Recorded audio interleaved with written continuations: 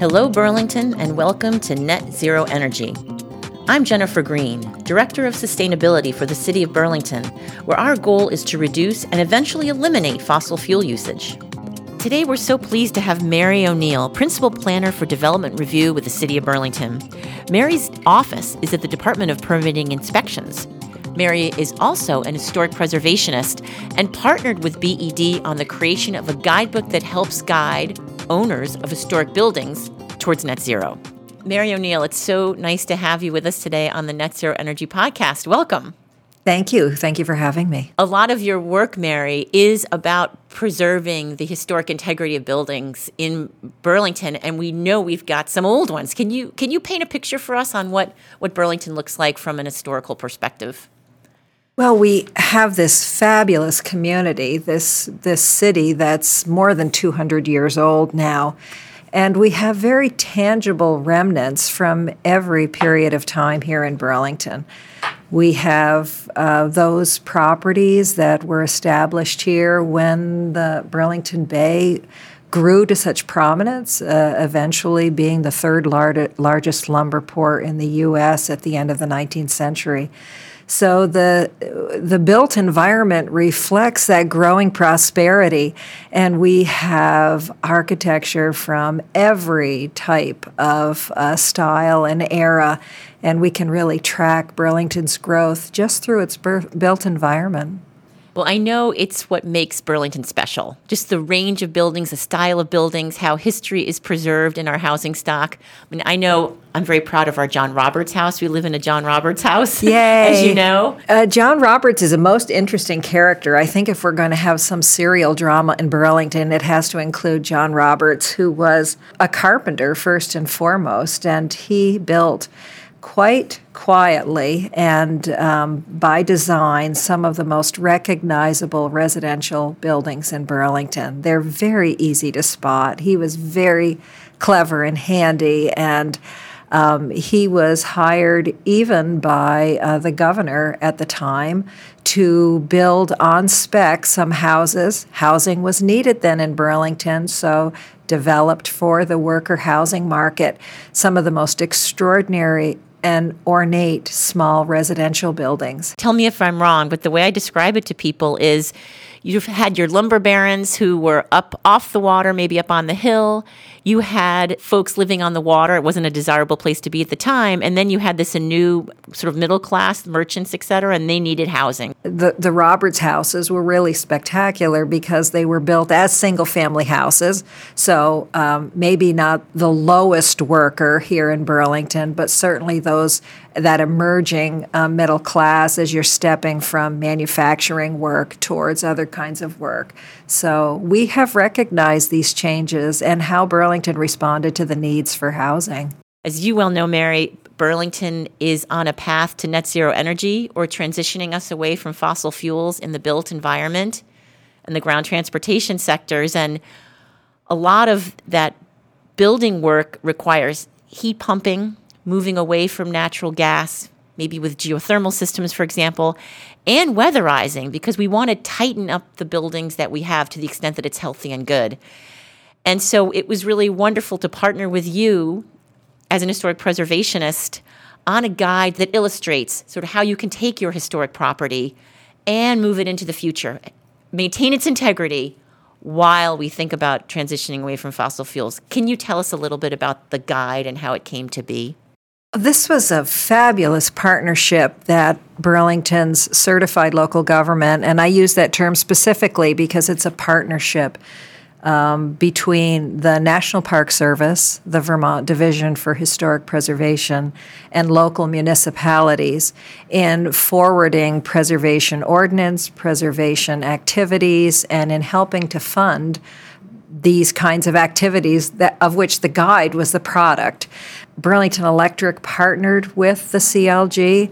We were specifically trying to address that heavy storm cloud that we frequently would see when people say, oh, I have an old building and it's an energy hog, or this is a bad thing to have an old building because I can't do anything with it. So we wanted to address those concerns, that very real need about making people comfortable living in circumstances where they are comfortable, there's good energy efficiency, and saving money. So this is a continuing conversation. The evolution continues, and we were ready to step in and help. We do, of course, have more than several historic properties in town which are now heat pumping. So we know there's an outside condenser unit when you heat pump. And we know that if the condenser unit is in the back of the house, the side of the house where it's not visible, there's no problem with the heat pump. There would be no problem installing a heat pump or a ground-mounted condensing unit. Of course, for our historic buildings, we're always concerned about the character of the building, particularly as it's viewed from the public right-of-way. So the guidance within the guidance document is going to address those things like appropriate placement and to facilitate any permitting that might be required. Permitting's not always required for these alterations. So look at the guide if you have questions, and I would think, Mary, people can come directly to you if they have Absolutely. any specific questions. Yes. And I have received inquiries mostly through email asking for the guide and for specific guidance on, hey, we're thinking about doing a mini split. What direction can you give us? Or we're thinking about doing ground source pumps. What might we expect going through a permitting system, or is a permit even required? When is a permit required? We do have a page in our Historic Buildings Path to Net Zero that gives more guidance on when do I need a permit, when don't I need a permit. Generally, repair and maintenance doesn't require a permit. Anything that's authorized by the building inspector as being a need does not require a zoning permit. In most general terms, exterior alterations do require a zoning permit. They may require a building permit as well. Can you give us a couple of examples of homes that you've guided on their net zero energy transition?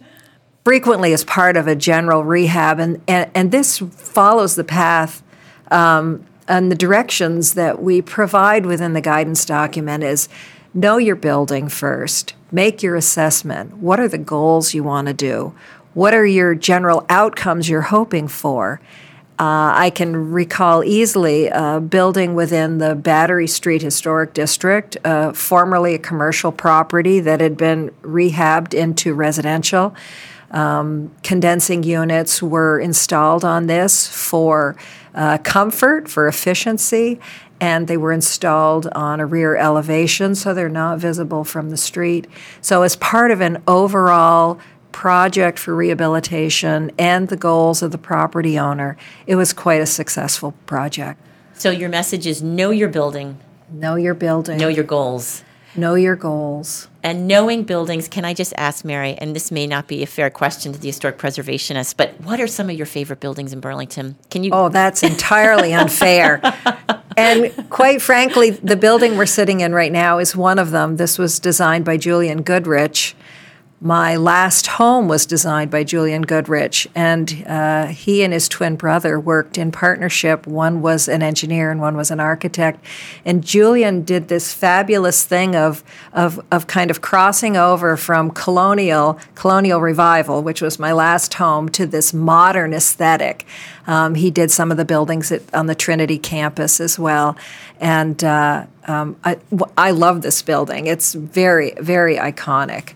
585 Pine, for folks that don't know where we're sitting. Yeah, the BED building. The big cool. Black cube, yes. So that's interesting. I thought you were going to go with Victorian, but you're going with a modernist building. You know, there are Burlington is a jewelry box of architecture.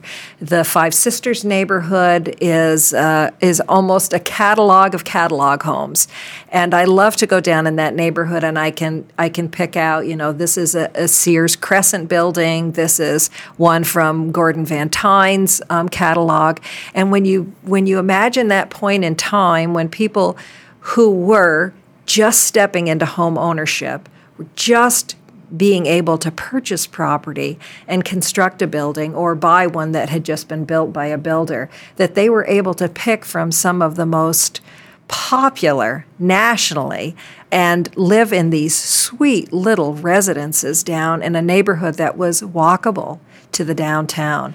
I love this idea of a national phenomena that is in full color in 3D right here in Burlington.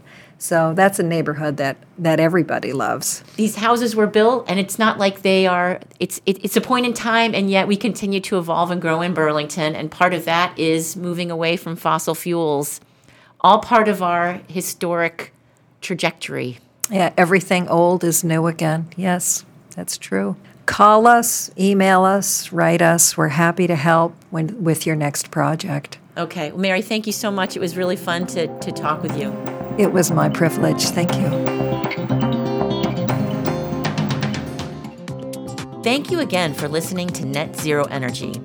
If you have any questions about this podcast or what BED offers regarding incentives, rebates, or technological support, look for us at burlingtonelectric.com or call us at 802-865-7300. You can also follow us on Facebook.